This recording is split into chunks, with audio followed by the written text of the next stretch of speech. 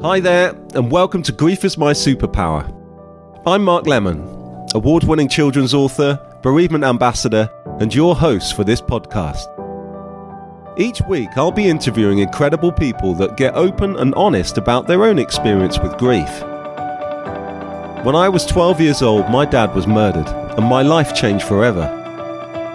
I try to explore with my guests if it's possible to live a happy and fulfilled life after the death of a loved one. You can find me as the Dad Author on Instagram and at the Lemon Drop Books website. For this episode, I've travelled to Cheltenham to speak with Jane and Jimmy from the Good Grief Project.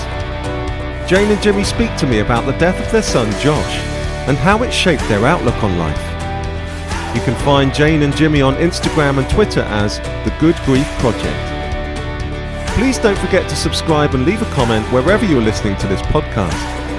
By doing this, it will help us to reach more people in need of support at a tough time. This podcast is in support of children's bereavement charity, Winston's Wish.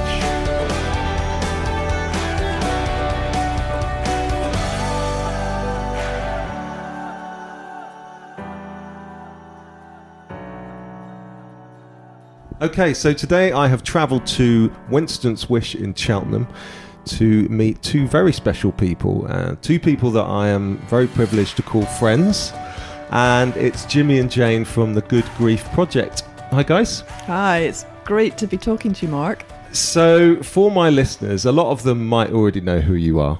Could you please just introduce yourselves and who you are and what you do, please? Shall I go first? I'm Jane Harris, and I'm a therapist, and I also became a bereaved parent, actually, in 2011, and that has been life-changing for me. Yeah, well, my name is Jimmy Edmonds, and we are Josh's parents. Josh died in a road accident in Vietnam in 2011.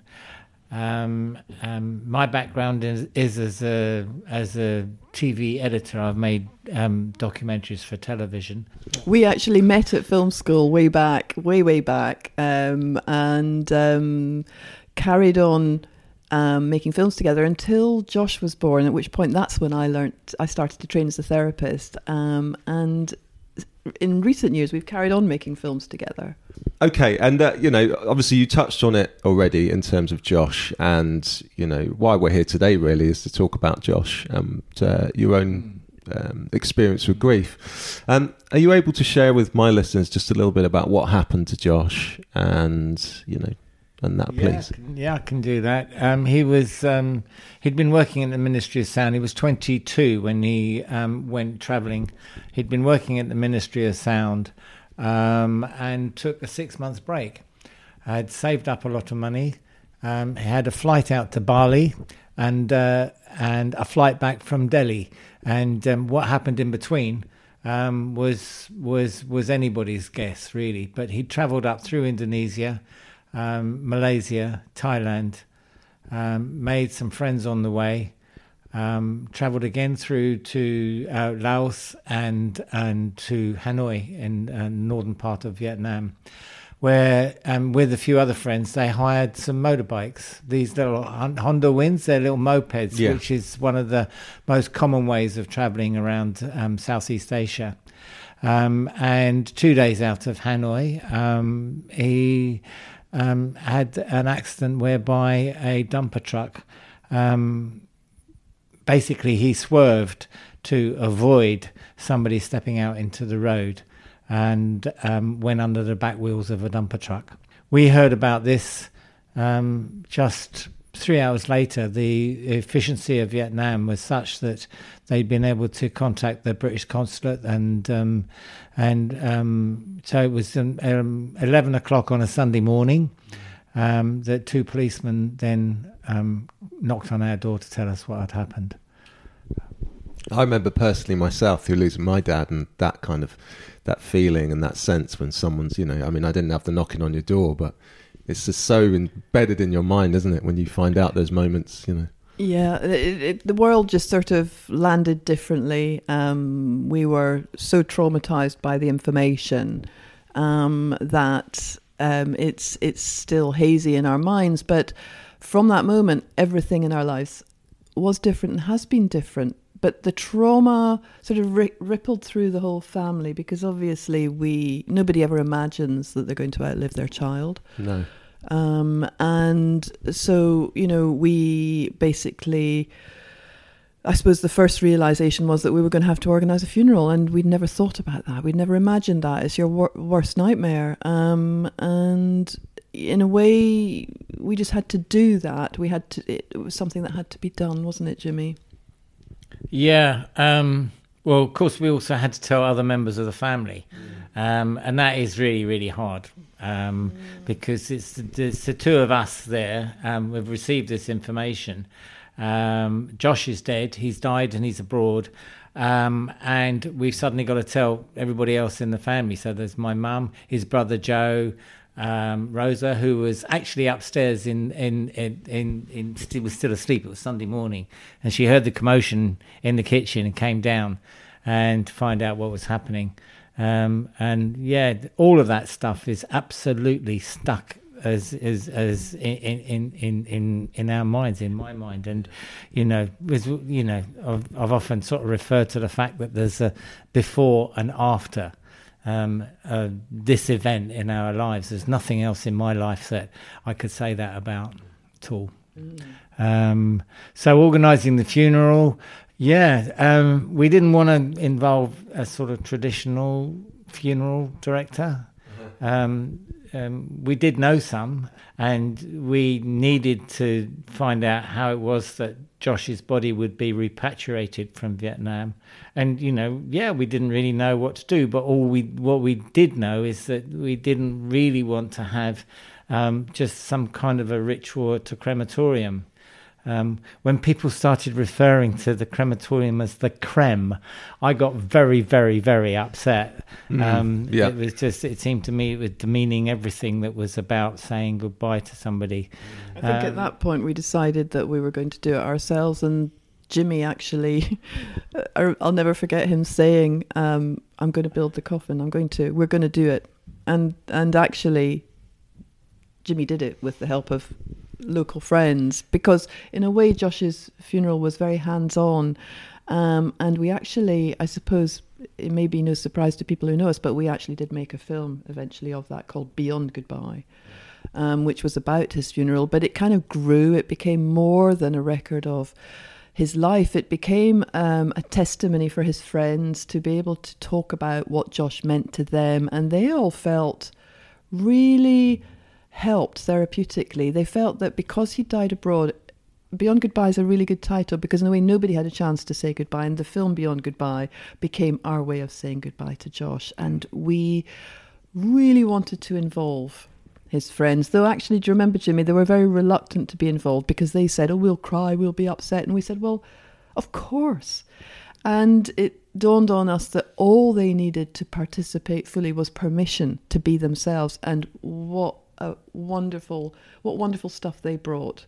Songs that they'd written. It was amazing. I mean, in retrospect, I realised why funerals are actually quite important, because doing things actually lessens the pain. If you don't do it, if you just sit there, all right, you've had this huge, horrendous moment, and we've just learned that our son has died. He's no longer here. He's going to be dead forever, and that is how do you deal with that?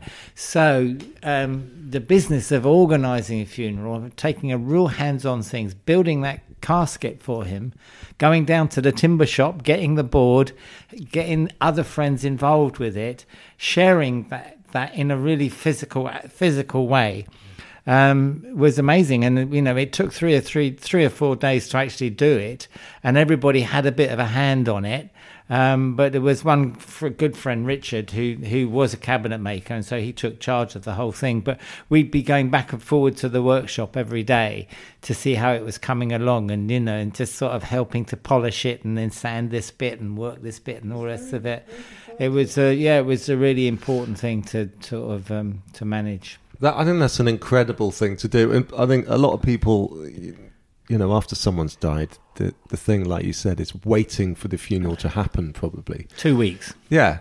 And keeping busy, like you say, and and actually getting his friends involved as well in the process. I think that's a really nice way of getting a community together. Jane says it was important for them, but it was actually very important for us. Well, because we didn't know that many of Josh's friends. We knew the kids from school, but he'd moved to London, and so all of his London cohort, we didn't really know them at all. And so getting to know them and making friends with them afterwards has actually been a really good way of us maintaining some kind of relationship with Josh. It was the beginning of so many friendships that really held us together in the early days of our grief, because our grief is very different now.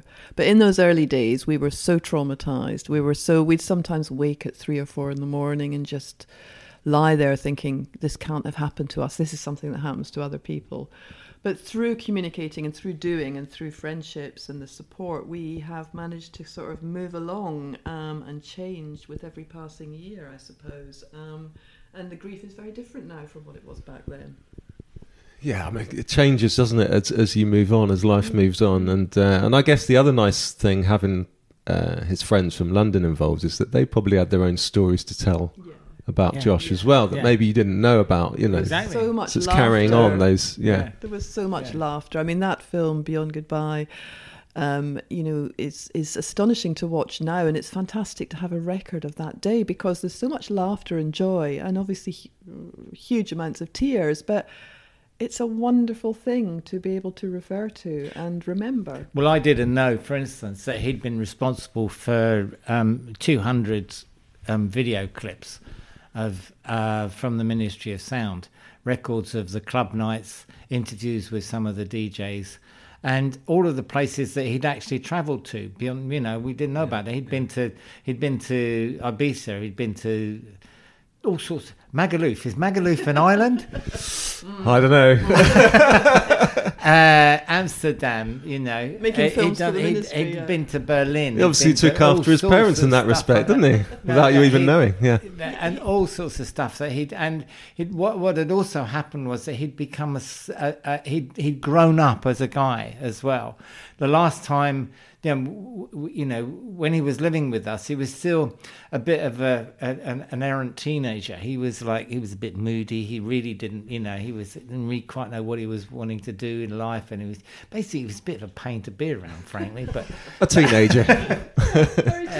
But what we discovered through the work that he's been doing and from his friends later on was that he was a guy who had matured quite significantly in the move to London. The mere fact that he'd cut his hair from being a long shaggy locks to something that was really sort of well close cut, and it was I mean we found a new man effectively after his death, and that is sad, but I'm so pleased that we've getting all of those extra stories in. I think that's the tragedy, though, and his brother and sister say that siblings are often the forgotten mourners. They are so left out. People say, how are your mum and dad, but they'll very rarely say to the siblings, and how are you? And Joe and Rosa described it as, they'd found this friend, they'd found this person, he was their new adult kind of best mate, and they lost him at that point.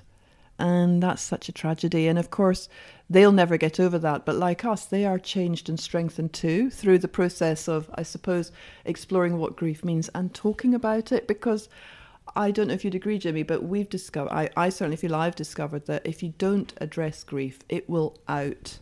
It will find its way out either physically or psychologically. And in many ways, that's the challenge. You have to find a way of channeling it so that you can, if you like, stay well. And make use of it and grow, because you don't grow unless you address it. You get stuck. And we know a lot of people who feel very stuck and very isolated and alone in their grief. And I don't think that's okay. No, and I completely agree with you. And it also leads very nicely in terms of the way that you have both wanted to remember Josh, and your film, A Love That Never Dies, which I've been to see and is incredible. And, there wasn't a dry eye in the house, including myself. And, and you've obviously travelled across the country and you've spoke really publicly about it. And it's just a wonderful way of remembering Josh. And are you able to share with the listeners just about the process of creating that? Because, I would imagine the film, because it was quite a journey in terms of doing it, wasn't it? We had made, as Jane said, we'd made the film about the funeral. Then we got involved with a bereavement charity called the Compassionate Friends, and they'd heard that we had these skills, and so they asked us to make a promotional film for them, which we did, which was called Say Their Name. But there came a point, I guess it was about 3 or 4 years after Josh had died, when we realised that we wanted to do something else. We wanted to, travel, because we are of an age that we can travel now. But we didn't want to travel without some kind of purpose. We just wanted to pick up the cameras again. We wanted to carry on recording and reporting back on what was happening for us. I think we even then realised that if you like, this thing called grief is an opportunity that can open up a lot of, creative energies.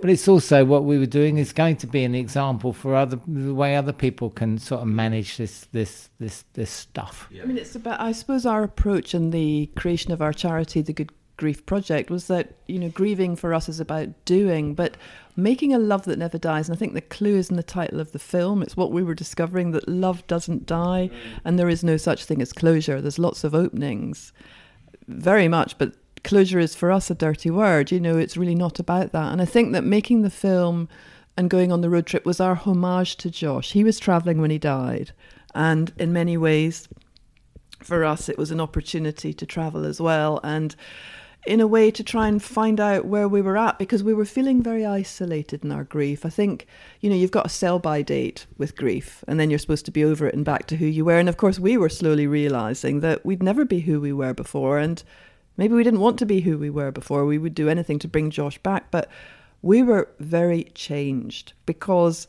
you realise how precarious life can be. And the road trip was cathartic, but of course making a film is sheer hard work. And making a feature documentary with a plan, to show it in mainstream cinemas is a bit madcap in many ways. It's like, what are we doing? Do we really think we can do this? And we didn't start out with the idea that we started out with a totally different title for the film. We didn't start out thinking that this was all going to be shown in cinemas. We just wanted to talk to other people on camera. I was going to say, did it grow organically? As in, you started off with an idea, you started travelling, and then you thought, we should contact... Well, not quite. We needed to know that we were going to make a film before you start travelling. We had to advertise the fact that we had the project on board. And effectively, the film was called The Good Grief Project. The film was going to be called that. So we advertised it to bereavement organisations and academics working in the field in the States. And we then got 60 responses of people wanting to contribute in some way. And we'd laid out our journey from New York through to San Francisco, and divvied it up into the time zones. And so that if you had a story and you were going to be somewhere on our route and you had the availability, then we'd come and meet you and talk with you. Because some of the stories and the people that are involved, there's some really powerful stories in there, isn't there? In the end, we had 11. We interviewed 11. We stayed and recorded 11 different stories. Yeah. In 8 weeks. That was hard work. Yeah, I bet. It was really hard work. But I think, it might be surprising to people listening to this to recognise that so many people wanted to take part. But what they felt was what we felt, that nobody wants to talk about grief. Nobody wants to talk about your loss. So when we came along and said, would you talk to us? And we're bereaved parents, they went, yes. Because it's almost a sense of disbelief that anyone would listen. Yeah. And that's really sad, isn't it? And so it was an honour to listen to people's stories. And it was also very, I suppose, very refreshing in many ways to hear people talking so openly about their grief, you know, and knowing that they were having this opportunity to talk about it. But it's also a huge responsibility. It's a huge responsibility because you have to do people justice, you know, and we have to deal with their stories with absolute integrity. That's for real. Yeah, you've got to honour, and that's sometimes the tricky bit. Even if you are bereaved, you know you've been there, all right, and being empathetic with everybody else's story as well. There is, you know, you can get burnt out by this stuff. Yeah, I mean, through totally doing the podcast, you realise, and yeah. you know, and that's the other thing. You do need an outlet in terms Yeah. of, you know, once you've spoken to someone or you've heard a really tough story. Yeah, so I completely, understand what you're saying in terms of that. So across the UK, it's obviously been really well received. You know, if I'm going by the audience in Bristol, Yeah, we opened in the Prince Charles Cinema in Leicester Square in May 2018, and it was packed. It was sold out, which was absolutely staggering for us in a way, because, you know, we'd had a lot of people saying, well, who on earth is going to want to watch a film about death? Well, what we might say to that, I suppose, is actually a film about love. It's a road trip. But we were surprised, and then it just sort of took off to different locations across the UK, and more recently it's been shown in different countries like Czech Republic and other places in the States, and, you know, it continues to have quite a trajectory. Yeah. But we've also now got it distributed on Amazon and Vimeo, so it's available worldwide, and we've got an Australian distributor. That's brilliant. As well, Bima Films. So it's really exciting and rewarding. But I think the direction we've gone in as well is that we really like to be there when it's shown wherever possible. And 90% of our screenings to date, we've always been there to answer questions, because I think people really want to talk to bereaved parents, but they're terrified to do so in case they say the wrong thing. And we're saying it's okay. You can practice on us if you like. Mm-hmm. Yeah. And we're trying to normalise something which isn't normal. Would you say that was a fair comment, Jimmy? Well, I was going to say that kind of, you know, again, you know, we're doing really well here. We're linking into things. But in terms of, you know, grief is a taboo subject in the UK, and a lot of people shy away from wanting to talk about it, or they feel they can't talk about it with, you know, they might cross the street with you because they don't know what to say, or they might stumble, and, you know, and at the end of the day, I always say that the bereaved want to talk about the people they've lost, because it's about remembering and the love that they have, like you've said. And so, yeah, I mean, what do you think we can do better in the UK to talk about this subject? Grief is really painful. Nobody really, really wants to have to deal with pain. And I didn't initially, but I totally understand where people are coming from. And 2 or 3 years before Josh died, a friend of ours' daughter took her own life. Okay, I hadn't got a clue, right, how to talk to him. I didn't have any idea. I shied away from my engagement with him, all right, and it was really, really awkward. It's really awkward. So I understand where people are coming from, because I've been there. Yeah. Grief is not an easy subject because it's painful,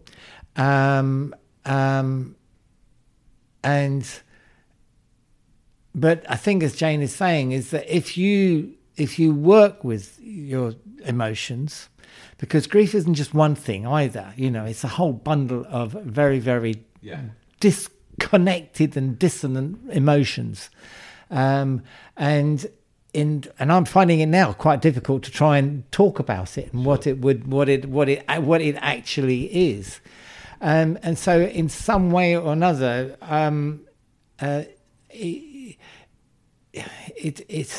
we end up as looking like we're broken people, and people don't know how. All right, they want to put us back together again. We're not actually, I don't think, that broken, because we still breathe, we still we still have a mental facility, we can still operate, we still go down to the shops and all the rest of it, but people have a sense, I think, that grief is something that they would never be able to survive, grief for, after the death of a child, that they wouldn't be able to survive it. So they can't quite understand how it is that we're surviving it. And it's that, I think that's that sort of tension, I think, that gets in the way of us being able to talk honestly with our friends in particular about what it is that we're going through. And that's not everybody. It's not everybody, but there's a few people there that it's been really difficult. And whether or not that's magnified up into a cultural problem about the way in which society in general is unable to manage any real in-depth conversations about bereavement, I don't know. I haven't think I've got any answers for that. I think you just gave a really good answer, to be fair. I think it was brilliant. I mean, I think everything we do is about trying to open up conversations and find a more comfortable language, because we've noticed that, I don't want to make generalizations, but men rarely talk about grief. And when we're running retreats, there's always less men who come, though we actively encourage them. It was very important when we were making A Love That Never Dies to involve as many stories from men as possible, to model that. And when we present, we try and do it together, because there's no point in it just being women talking about grief. We need to join together as couples, as as people, as individuals. Well, it's not just about grief. It's the fact that men in general they don't connect with their own basic primal emotions openly in the way in which women will do, and there are probably very good sort of reasons for that. Which might be the subject of another podcast. I know, and yeah, it'd be really nice. I don't know whether or not I can openly talk about some of the deepest feelings that I have with other guys in ways that would be normal conversation leading to something more in depth. Yeah. I mean, part of the work that I'm trying to do is actually going into schools and talking to children about, grief and its effects later on in life in terms of mental health, and that's kind of where we need to start, isn't it? Yeah. At the grassroots, in a sense, of children, and just essentially just being able to talk to one another and have somebody maybe appear in their school that they can just talk to, because maybe teachers or something, so it's kind of opening that dialogue, isn't it?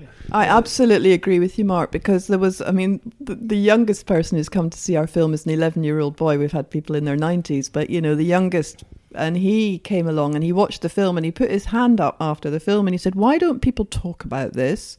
Why don't people talk about death?" He said, "I'm going to take it to show and tell tomorrow and I'm going to ask my teacher." And I remember thinking, that's fantastic, but I also felt anxious in case it wasn't well received, because it should be well received and it should be a general topic of conversation. But everything we're doing with our films and presentations and talks is like you, trying to broaden the reach. I mean, death will reach everyone, not necessarily in the way it has us or you, but, and not necessarily in an untimely way, but no one can sidestep it. And I suppose, we may as well get braver, because otherwise, what's the prognosis? It's not good. But the underlying principle of what we do with our films and what we do with our retreats, our active grief retreats, is the idea of continuing bonds. So you carry the person with you always in your heart. To begin with, that is a very uncomfortable place. But as the years and time goes on, it can become less jagged around the edges. But it's learning how to do that. And it's also been given permission to do that, because an awful lot of people believe that, they have to get over it. And it's that closure word again. What does that mean?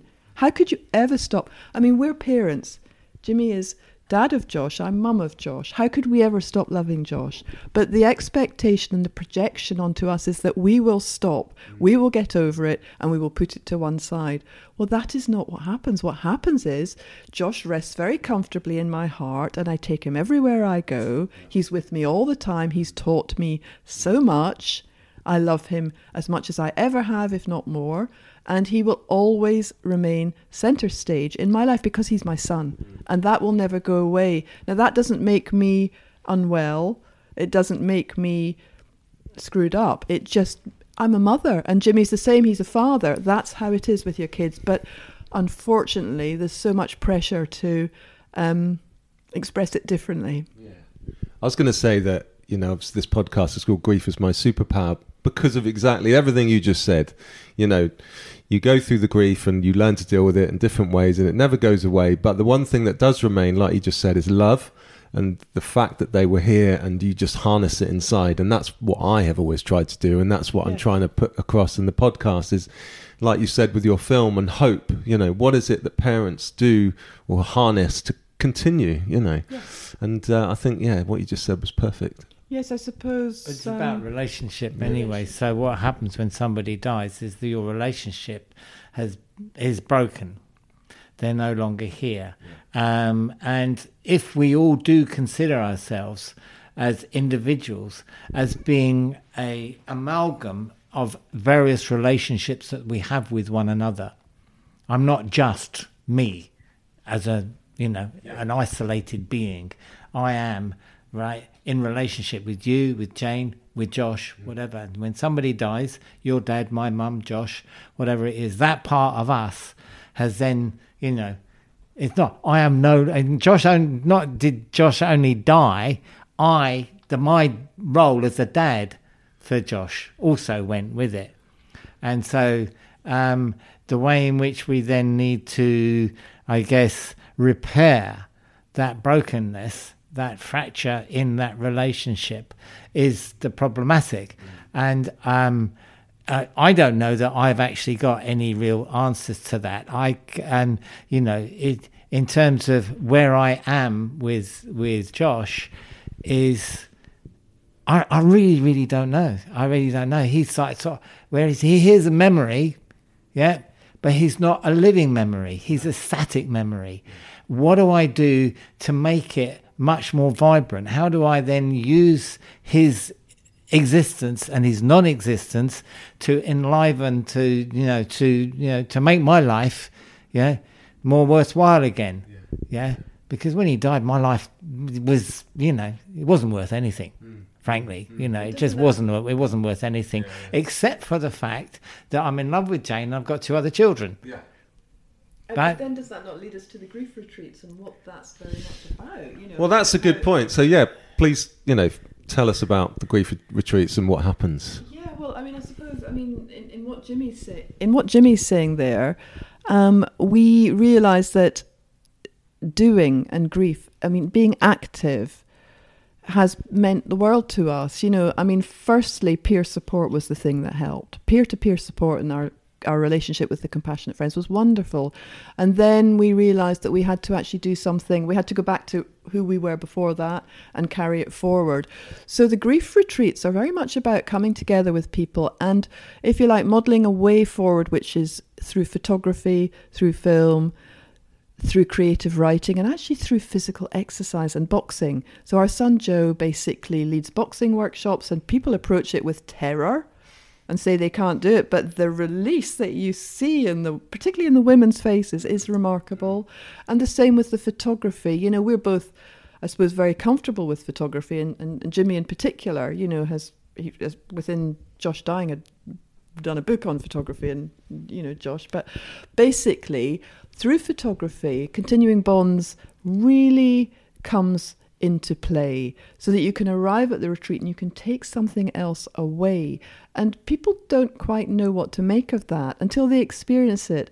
But the feedback has been 100% thank you, because it's given us hope that we can create something new out of this disaster, this loss, whether it be suicide, ill health, whether it be illness, whether it be sudden traumatic accident. It doesn't matter. The retreats are all about life after the death of a loved child, of a child of any age. I think it's the progression from the ways from the start when we started interviewing people for the film. We realised that it's sharing stories it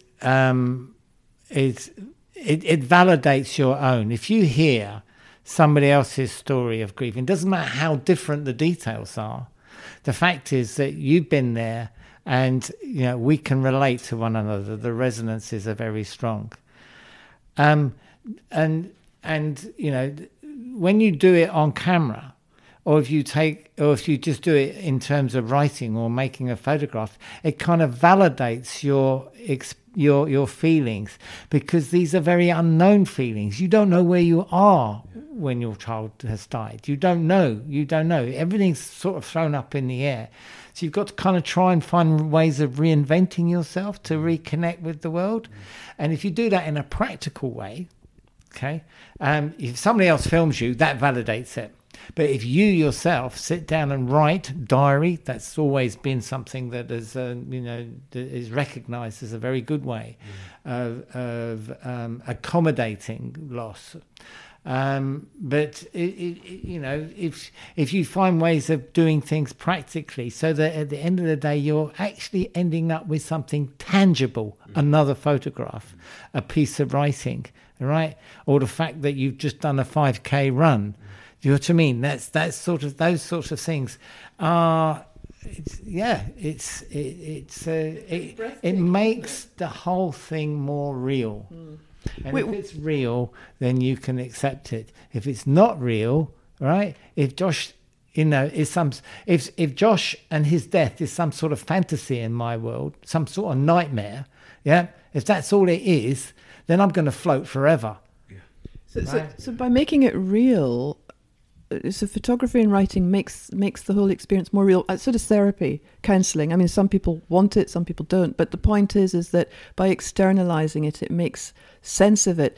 But then, of course, what we do at the end of our retreats is we always share the writings and we share the photographs. And whenever we do that, the silence in the room is remarkable, and that you can hear people sharp intakes of breath, the staggering sense of, we did it. We've done it. Yeah. We've survived. Yeah. Even people boxing, we did it. We've done it together. Yeah. And they leave with hope. And they've arrived very often saying, look, I'm not going to stay. We've had a lot of people turning up on our retreats, and anyone who runs retreats probably knows this can happen, who will arrive and say, I'm not going to stay. I'm just going to have a cup of tea. It's a big mistake. And we always say, come on in, have a cup of tea. You can go whenever you like. You don't have to do anything. By the end of the weekend, you can see the transformation. I bet they feel amazing after completing liberated. It as well. Yeah. Getting home and just feeling like I'm so proud of doing it. Yeah. So we do photography workshops, we do creative writing workshops, and we do what Josh's brother runs, which is the personal physical exercise. Which ones do you think people fear most? Because people come to these weekends with a degree of anxiety about meeting with other bereaved parents. Are they, their emotions, are they going to go haywire? Or is it all? Which ones do you think out of all of those three that people actually fear? I would imagine it was the creativity workshops, because they're sharing themselves that maybe they haven't shared before. But I don't know, I might be wrong. No. Well, if you mean the writing, you're absolutely right, because it's at that moment when you are being asked to, because all you've got is a pen and a paper. You haven't got, that's all you've got, all right? And it's a blank sheet. And actually, you're then being able to, you do at that point, like sort of, externalize is what you were saying. You're externalizing things. If you've got a photograph, you can actually bury yourself in the photographic part. You can bury yourself in the bit of the technology. You can get behind the camera. Right, so you're not actually as exposed. Yeah, you can't hide, can you? Yeah. And also, you're probably, like you said, externalising, getting all this stuff out of your head and getting it onto paper, whereas you wouldn't have done before, probably. So you're making it real,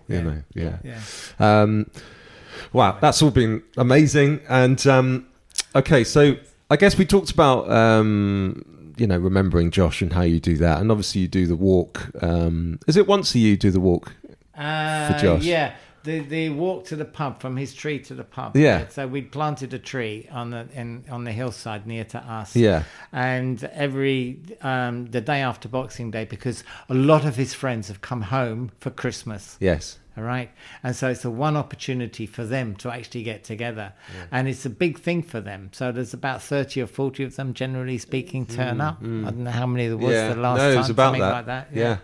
And it's a good opportunity for them just to get up and, they can talk about Josh, but they'll probably be talking more about their new babies. And they call Josh the glue that keeps them together. They come together. And one of his friends, Jessica Carmody, wrote a song about the tree, and it's very beautiful. But it basically expresses that idea that, you know, this tree is in memory of you. It's a place where we go. It's such a comfort. And it's about ritual. Yeah. And in the early days, it really helped so much, whereas now we don't go there so often. I think it's an incredible way of remembering him. So we're going to move on to some questions from the children at Winston's Wish. Quick fire round. No, it's not. Okay. Don't worry. So the first question is, how do you make yourself feel happy when you're feeling sad? I go for a swim. Yes, you do. You do the outdoor, is it like lake swimming, which terrifies me, but looks very invigorating. Yeah, it's very invigorating, and especially right now as the temperature's dropping. I never ever come out of the lake feeling that I wish I'd never gone in. I have tremendous fear about going in as the temperatures do get colder, but as soon as I'm in, the mood totally lifts. It's fantastic. And I have to say, he goes all year round without a wetsuit in freezing cold icy. Wow. My answer to that question is I go for a run, but the trouble is that sometimes when I need to go for a run most, I least want to do it, and that's when I tell myself just go and do it, and it does make me feel happy. Generally, exercise is fantastic, isn't it? Just and I think for the swimming as well, from what I've heard, the focusing on you kind of don't have any other choice apart from just focusing on your breathing as well. From someone I know a lady who swam there's a sort of mindful rhythm to it. There's a lot that I could talk about in terms of the value of open water. It's not like swimming in the swimming pool. You haven't got no lines to guide you or anything like that, you know. So you have to sight constantly. But effectively, it's a rhythmic thing. And if you don't get your breathing right, you're going to sink. Yeah. But the other thing is that what's wonderful about water, is that, yes, it will kill you. It can drown you, right? You do drown in water. But it's also a very, very supportive environment. It floats. You do float as well. And I just love being in another environment rather than just air. Yeah, no, it sounds amazing. Okay, next one is, what piece of music reminds you of Josh? Every Brother is a Star. Was that Primal Scream? Have I got that right? I think that's the one. Yeah. Well, that's the one that became... Same? Well, yeah, that became... No, I'm going to think about it now. I think it'd probably be Ronnie Size. Actually, it'll be one. Yeah, there's one. I can't remember which track it is, but there is a track that if you listen to it, if you listen to it with only half an ear, and it sounds. He does have two ears. Josh, for the listeners. Josh. There's something in it. I can't remember which track it is. But Josh introduced me to drum and bass. Leastways, he thought he was introducing me to drum and bass. And I believe that the first Ronnie Size stuff came out about 1996. Well, you know your stuff then, don't you? You know, you could tell you don't live far from Bristol anyway. Effectively, I introduced him. But I remember long conversations about the difference between drum and bass and jungle and all sorts of stuff like that, which I've all forgotten and don't know about it. But they've stuck in your head, you know. Yeah. And like we say, music is a powerful thing of remembering people, isn't it? Sorry. No, I was just going to say, Jessica, this woman, who Josh went to. Josh had a best friend when he was growing up. I mean, they knew each other before they were born because I was pregnant with Josh and my friend was pregnant with Jessica. And they kind of lost touch, but she's become quite a well-known musician, and she's written 3 songs about Josh. And the last one she wrote is inspired by the Good Grief Project. And it's all about listening to the bereaved and being uncomfortable, you know, what it's like to be uncomfortable around death. And it's just amazing in a way, you know, what she's done and how Josh has left a mark on her. Because the song she wrote about the tree, his tree, it's just... It's a bit like a legacy, isn't it? It's kind of lived on, yeah. But her songs are just... it's so touching. Plug for comedy. It's so touching that she, as a young woman, it was so touched by that grief, and her thing was to write music. Well, that's amazing that it's touched her in that way, isn't it? Okay. I say one of the questions is, how do you think your grief has shaped you? I don't know if we touched on that really in terms of the conversation we've just had, but you know, how do you think it's shaped you as to who you are today, sitting here? Yeah, I feel you go first, Jimmy. No, I'm thinking about it. While he thinks about it, I could say I feel completely changed by my grief. Mm-hmm. I feel stronger in so many ways. I feel like my priorities are shifted. My whole focus is shifted. It's really just because of Josh. In a way, he's taught me so much about what's important. So yeah, I mean, I wouldn't want to be who I was before. I'd do anything to bring Josh back, but I wouldn't want to be who I was before Josh taught me what he's taught me through his death. Yeah, that's amazing that he's taught you, even though he's, in body, he's no longer with us. You Exactly. know what I mean? So that's fantastic. Hard to imagine, really, in the early stages of grief that can happen. Yeah. Jimmy? I think I'm a little bit more anxious these days than I was before. Okay. I think that I still think I'm a little bit unsettled by life. I think to a certain extent, I have, receded from social life as well. I don't find being in small groups very comfortable.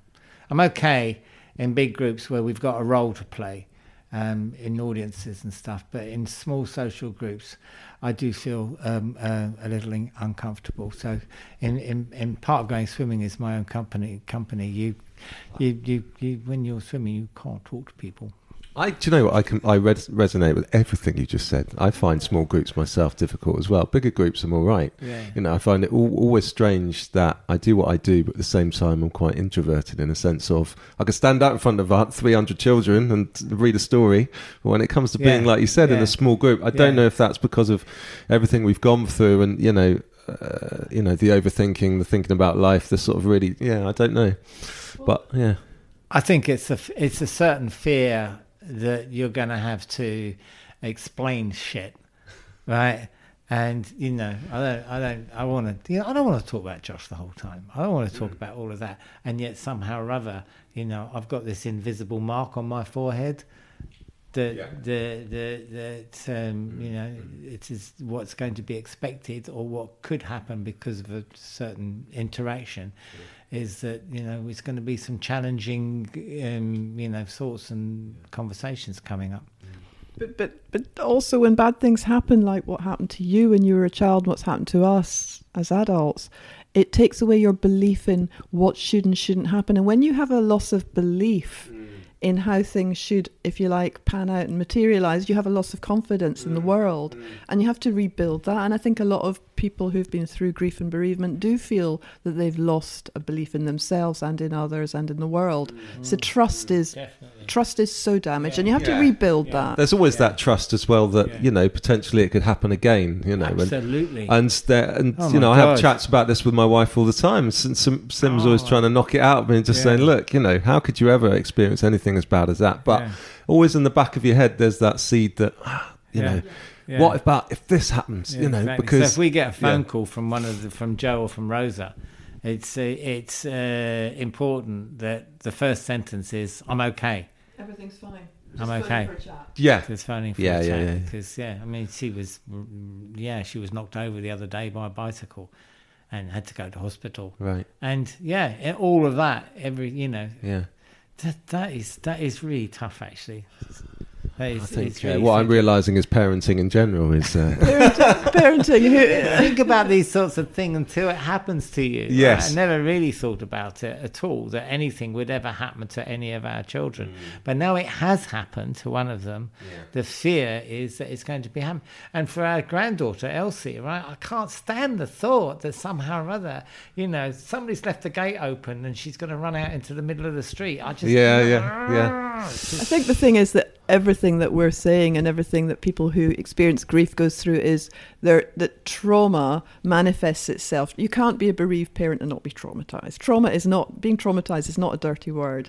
Trauma is quite normal, but you have to rebuild your world as best you can and deal with the trauma, and that can reawaken at times of stress, and that's what we're all kind of trying to manage, isn't it? Yeah. So another question. That wasn't a short answer. That wasn't. Yeah, no, but we're doing all right. So we talked about remembering Josh in terms of, the walk and stuff like that, and obviously the film is a huge dedication to him. So I think in terms of remembering on his birthday and things like that, I would say that you do a pretty good job with remembering him, don't you? 16th of January is a difficult one, right? But there's more expectation around other people. I actually find that it's the sort of family get-togethers around Christmas, actually, that I find the most difficult one. I just don't like being at home for Christmas. And so what's happened is that we've often gone away for Christmas and we've gone off somewhere else and made a bit of a holiday out of it. But for me, and this is an odd one, and it's not really what you asked, but my birthday is the difficult one. Yeah. Because I'm a year older and Josh isn't. Yeah. So that always gets me. I find my birthday really, really hard. And I think a lot of bereaved people actually experience that, especially when it's a child. Yeah, I mean, like Christmas for me, Simone's like, oh, you don't like Christmas, do you? I mean, we know why, just because of family and, all of this stuff. Yeah. But funny enough, I always forget my dad's birthday, but I always remember the day that he died, Okay. Exactly. It's that date and time of year that is etched in my mind forever. Right. But his birthday, I have to remind myself, or my sister, and when was Dad actually born? Totally get that. Yeah. Okay, one last question, which I do like to ask my guests is, if you had one final conversation with Josh, what do you think you might want to say to him? I want to tell him that 22 years was amazing. I wish it could have been longer. But to have him in my life for 22 years was just magic. But I'm so sad that it wasn't longer and that I love him. Yeah. The conversations I used to have with him, he'd be on his way after work. He'd go for a swim in Pimlico. And it would be an hour's journey from the swimming pool back to where he used to live in off the Walworth Road. And I could tell the difference where he was. He was walking down the street, on the bus, walking down the street, in the front door, blah, blah, blah, while the atmosphere's in the back. And I would love to have those conversations again.